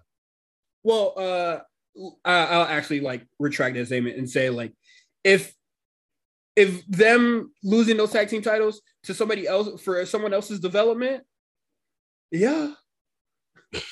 fuck some. Well, there are no, fuck semantics. Oh, shit. We get a terrible segment with on the Grayson Waller effect. Yo, Grayson Waller brought this shit down, but I also don't think Cora Jade and Roxanne brought anything to this either. Yeah, this was a mess. That's fair. I know they were supposed to be talking all over each other. And it's supposed to be the object was that like Grayson Waller was supposed to be like he can't control his own show, but this was just like it just sat. It just wasn't good. It dragged. Yeah, I felt like whenever they were talking over each other, I was just like, shut the fuck up so we could like keep the segment moving. And I don't feel like when what they were saying to when they were cutting each other off wasn't like real shit anyway. It's just like, oh, well, you're stinky, type shit like that. And I was like, can you shut the fuck up? I understand they're both really young, but it's not like a high school girl argument like over like fucking like this is childish. Over Facebook or some shit back in the day, or like MySpace when I was in high school. Yeah, I feel like at one point one of these girls were gonna say as if. Yeah, I will say there was when they brought the spin the wheel thing, and then Grayson Waller looked at the dude's sleeve to see if it was Apollo. That was funny. That actually made me laugh. I was just like, hey man, unintentionally got racial. that was pretty funny. I ain't gonna lie. When he pulled his arm, he saw it with the white guy. Like, okay, we're good. That was pretty funny. But then Apollo Crews actually came out and then like dragged him under the ring, and then Grayson came out with the red eye. With the red eyes. Hey man, I don't know what Apollo Crews dragged him in there and farted in his face, and the boy came out with a 2 pink eye, bro. I thought it was crazy, but I do, yeah. This feud is terrible. NXT has a lot of terrible feuds going on right now. Oh my god, no cap. But I will say that I really do like that we spun the wheel already. So we don't have to come on this podcast and be like, oh, what do you think it's going to be? Like, I didn't even think we did it. I forgot all about spin the wheel, make the deal. I'll be honest. Mm-hmm. It was a lot funnier when, Johnny did the whole thing or when, Shotzi did the whole thing. But we get a Weapons Wild match, which to me just sounds like street fight. Yeah, street fight. And then there was a pick your poison. There was a pick your poison thing. Between Cora Jade and Roxanne. Yeah. I don't know what that's about, but they said anybody on the roster. They said anybody, so it could be. I'm assuming that means main roster as well, so could be interesting. Yeah, I see a lot of people just speculating, a lot of main roster folks speculating their faves and stuff like that. I don't want to take any guesses, honestly. I'm really tired of guessing, man. I'm guessing. My guesses are going to be Shotzi. I think Shotzi comes in and maybe that would be a bad pick, honestly. Yeah, Halloween. It won't be a Halloween, but maybe like a Shotzi. Shotzi for who? Whoever for she's a face now, so I guess for Cora. Okay, that match could be a mess. I ain't gonna hold you. That match might be a mess. You ain't think about it much. You booked it, brother. I'm just guessing. Who will wrestle Cora? I don't know, maybe like Bailey or something. If she wants to do it, she'd be willing to do it. Yeah, I see. But she can't lose though. If it's Bailey can't take that L. I mean, shit. Roxanne shouldn't win anyway. She lost to Mako just like too long ago. So fuck it. True. I don't give a shit. I'm just saying that a lot. But maybe I'm gonna try to keep it. Let's have Mako return and put the beats on the Cora. Honestly, that might like Roxanne as a face. I feel like sticking Mako on Cora Jade might be like too devious. No, I don't even think that's devious because Mako would that be too devious of a face to do? No, because Mako got beef with Cora Loki. She's an honorable woman. She ain't like what she did. Okay. You know what I mean? Yeah, I can see that. I could see that being Mako. Yeah, actually, you're right. I didn't think about that. Is she still? Do we know where she is? She still in the States, or is she back in Japan? Probably. I don't follow her on Instagram. Does she have Instagram? Does Mako have Instagram? Mako's too good of a woman to be on my on my TL. Too wholesome. She can't be in there with the filth. You feel me? Nasty. So okay, I'm gonna go with Mako Satomura for Cora Jade, and then for Roxanne. Cora Jade seems to have stuff have kind of like something going on with Last Legend, so I'm gonna go with Last Legend. And if not Last Legend, I had the good idea while we were just talking about Mako. Let's have Blair Davenport versus Roxanne. Oh, she's not doing anything. That's true. Yeah, shit. A lot of the UK women aren't doing anything. I'm assuming they're not there. They must have went back home. I don't know when they're set to debut, but shit, they sure as hell sent Gallus ass home. Thank God. Yeah, you know what I'm saying? Them niggas are sticking it up. Nah, don't do Gallus the boys Gallus. on top. Don't do that. I like the little barroom brawl they had last week. Don't do that. I did it. Don't do that. So yeah, I think that'd be cool. I think that'd be interesting. We got the Creed Bros segment of the show. Can't even talk about the Duke Hudson portion, honestly. But boy, guys, ads what? Yeah, I would go grab some water real quick. I turned around, that match was over. I said, "Damn." that boy talk shit. Guy hit as normal. But poor Duke Hudson. You remember? I know. I was possibly the only nigga that was thinking this when Brutus was beating Duke's ass for like no reason. But well, I guess we're talking shit. But you remember? Brace yourselves, people.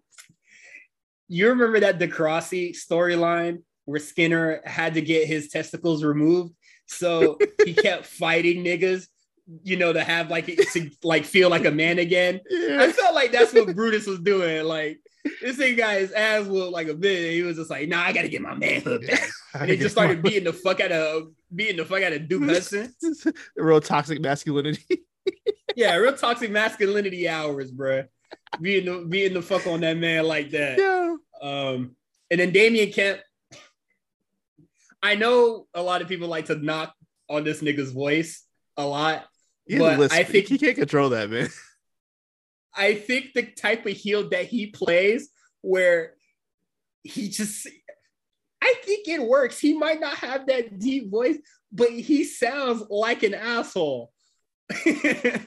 I can't talk. I don't have a deep voice, so I can't talk shit. I think it works for the type of heel that he is. I forgot who tweeted. Someone said he talks like Carlton. And that's all I can think of. That's all I can think of. He talks like Evil Rich Kid. He probably talks like Carlton on that new on Bel Air. Have you watched that? It's pretty good. I enjoyed it. I enjoyed that first season. No. You should watch it. It was pretty good. I really did like it. It was way better than I thought it was gonna be. I'm not really a TV person. If they had a video game, I'll probably play it. A Bel Air video game? What the fuck is a Bel Air video game? I want to go to bed, man. Let's get this over. What are we doing? But before we get into these quick hits, man, Bel Air video game's crazy. But Julius is gonna be fighting for his brother's job. Yeah, what the fuck? What the fuck is going on? Is Brutus taking time off? He must be taking time off or something.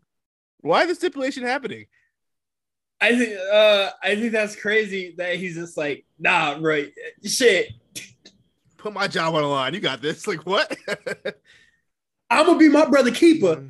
Huh. I'm gonna defend that shit. Yeah, fuck it. Brutus must be hurt. Oh yeah, you don't see how his fucking shoulders fucking turn into Grimace? I mean, I don't know. Could be a bruise. Yeah, so I'm assuming he's gonna take some time off. But yeah, yeah, that's gonna be happening at Halloween. It'll be a fun match. And before we move on to these quick hits, I know I'd probably smoke any other white person for doing it, but whenever Julius just turns into one of the Usos, bruh, that should be killing me, bruh. Julius is definitely he one of them crazy white boys you want on your team. You want him on your side. He really, he a real spitter, man. He a real spitter on that fucking fight, man. I don't know your life experience, but from my life experience, he's one of them white boys that like he got some nigga friends. He's loyal to you to the end. Like he'll ride with you forever, no matter what. Like, he down to ride. He cool ass dude. You know what I mean? He a wild nigga. Like he'll do some wild shit. If you know what I mean. But he cool. He cool. As long as you on his good side, you good with him. Y'all straight for life. You know what I mean? You see him out at the bar, he'll buy you a drink. He's like, "Yo, we about to take this shot. Come over here." He's that guy. I respect that. I think it's why I like him so much. I know that guy. You know what I mean? He seems more human than all these fucking indie nerds that are acting. Quick hits. We got Oro versus Carmelo Hayes, and I thought this was a good match, but the only thing that really bothered me was, damn, nigga, you got a cheat to beat Oro too? Really? Did she beat Oro? Yes. You know, Trick Williams interference. I was just like, come on, you 2-time North American champion. You got to cheat to beat the new nigga? To be fair to Oro, I'll get the record. He did 9-4 on TV this week. He's won way more than he lost this year. Let's throw it out there. That. Just saying. Fuck that. You got to cheat to beat the new nigga, man. The fuck are we protecting Oro for? He's going to be in a ladder match. He's not new. This match was a match that happened. This is definitely one of the matches where there's no real stakes. It was just a match. Yeah.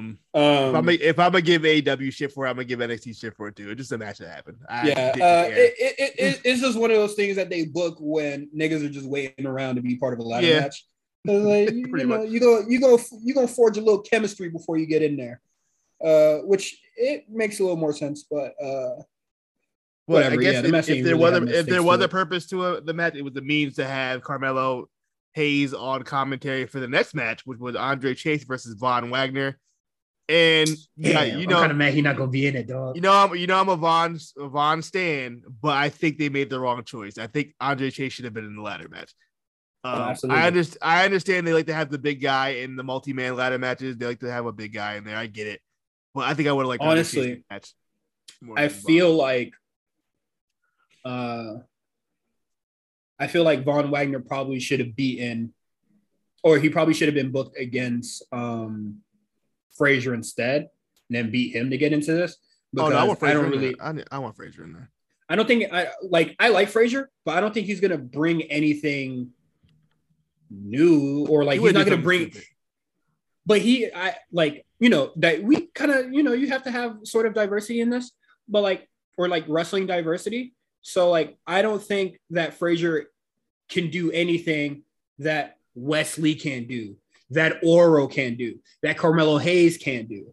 That's fair. So I think Andre Chase not really being a high flyer type dude could do something different in this ladder match besides having, what is it? They about to have 4 flippy niggas in Von Wagner. Yeah. You feel me? And then also I think it's kind of what is it? Who is he facing for his opportunity? Nathan Frazier? Yeah. Axiom. They're doing the last match. Oh, okay. Also, I thought they weren't doing that, so I was gonna complain about that. I was why is it the third spot? They did a promo for that. Also, Axiom in a turtleneck. I don't know why it's so funny to me. I don't know why. What kills me about that turtleneck is that the turtleneck is not black. It was like a dark gray, and I was just like, why didn't you get a turtleneck that matched the mask? Nah, because they would have I think it would have looked weird if it was all black. I don't know. I don't know why a masked wrestler in a turtleneck. Someone pointed out it's like Vision on WandaVision when he had the turtleneck on, and they mean to death with the chain and stuff. That's what it looked like. I don't know why it's when he popped up on the screen with that thick ass turtleneck. it just made me laugh really hard. It'd be cold as fucking NPC. Before we move on, the Andre Chase and Von Wagner, I really like the match, and I just wanted to say that I'm really disappointed that the WWE shop Andre Chase, Chase U sweaters aren't the same as the one that Andre Chase wrestled in. If y'all got high quality fabrics, like Andre Chase, if for Christmas, I'm gonna need the knitwear Andre the Chase University shit on it. I'm gonna pay the 80, bro. I don't give a fuck. That shit hard. Hey, I'm on WWE shop. I'll probably settle for a tee, but I need the knitted sweater, bro, or a cardigan. I'm on the WWE shop right now. It's Kane's 25th anniversary. Some of these Kane tees are kind of hard. You got a couple hard tees in this little collection here. Yeah, that Kane belt is trash though. That's just terrible. That's ugly as fuck. Wish you wouldn't have such a piece of shit. Like where's clothes? Yeah. Veer returns, and I didn't realize Sanga was so fucking big, bruh. How big is Veer? Veer's pretty tall, ain't he? No, he's like what, 6? Sanga was taller than that nigga. You see him? Yeah, Sanga's a big boy. Dog, when Sanga was just like, hey, and then he looked down at the nigga, I said, damn. All right. According to Google, Veer is 6'4". Let's see what Sangha is.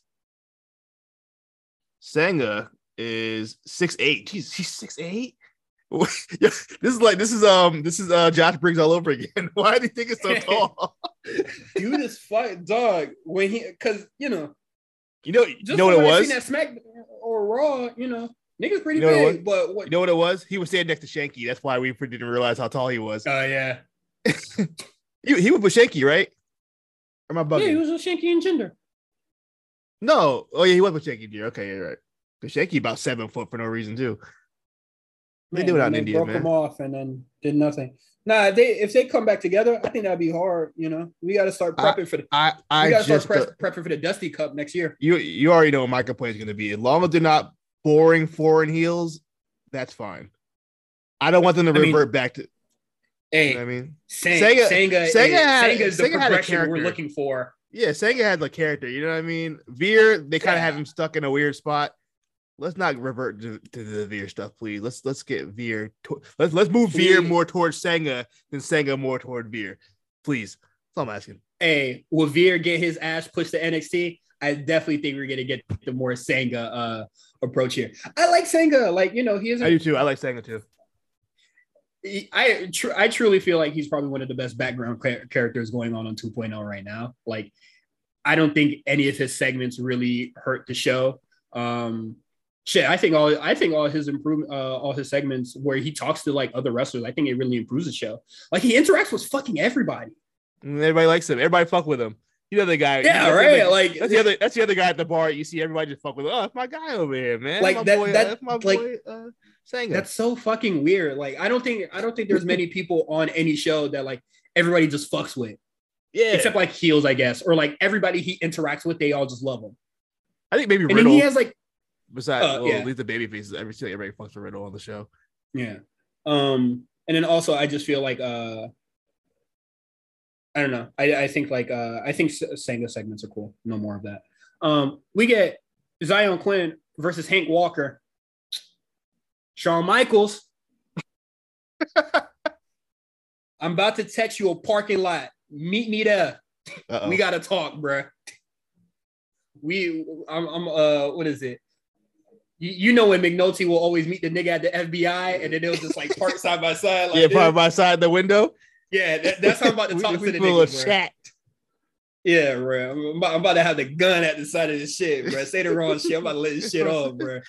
This shit is crazy. Why the fuck would you book this? Also, why Hank Walker ain't got no gear, man? Come on now. We know he's a trained wrestler. We already at this point, that. Like he has gear.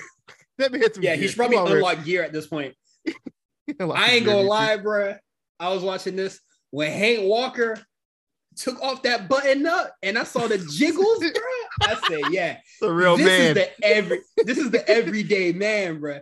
I know a construction worker looking at Hank Walker being like, yes, this is what I like to see. He gonna get over too. He gonna get over. I already see it. I see the vision. He gonna get over. This is the everyday man. Him and Quincy, I don't know what they're gonna do with that, but they're gonna get over. Quincy's He's a already progressive over. Everyday man. Yeah. Hey man, Hank Walker being it's a real odd couple. This nigga Dilbert, bruh. Yo, I'm gonna give it 3 weeks for you dancing. He told you he gonna do the running man. He definitely gonna do the running man and the cabbage patch. No, it's cool. It's fine. And you know what? Shit, 2.0 can have characters like that. Fuck it. Next we get the dyad. We get the dyad JC. They jump Grimes and there's somebody in a red hoodie. Yo, straight up. I know I said this a lot on this show, but boy, I do not give a fuck about this.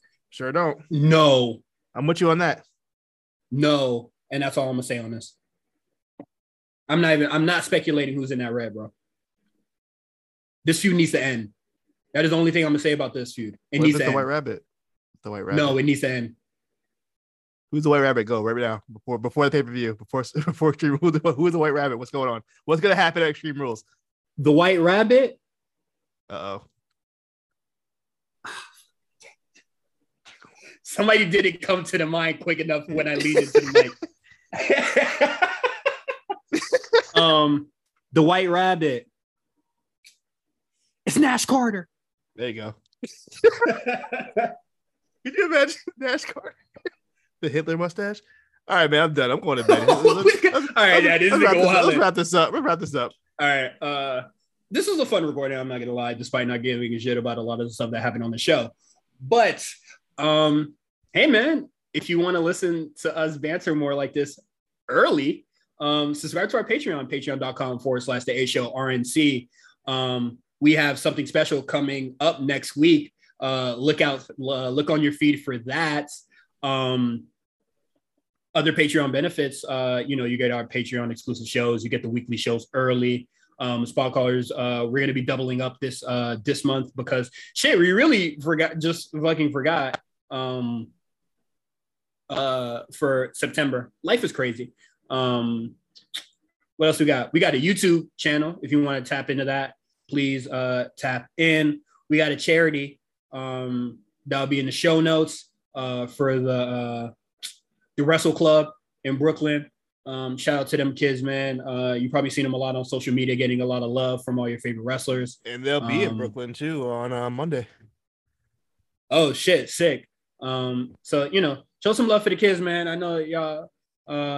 If you ever got some extra funds and you want to wonder what you want to spend it on, give it to the youth that have the same interests as you do. There's a lot of stuff going on in this community, but I think the kids definitely comes before all this other work shoot garbage. You can follow the A Show Network on Twitter at the A Show RNC. You can follow Quan at the Comeback Spot, and then you can follow me, Cyrus on TWR on Twitter. Everything is in the show notes in the description. For our Patreon segment, if you want to tap into that, we asked a Patreon question about people's favorites and least favorite Dynamite moments. For the Dynamite anniversary, and we are a lot more positive than you think. Saved all my smoke for the show, honestly, for the actual show that we watched. But yeah, man, that's it. That's it, man. Thanks for everybody that supported. There was something weird that happened on Patreon early this week. I don't know what that was about. I hope it's resolved. And then, you guys will get this episode. Peace out.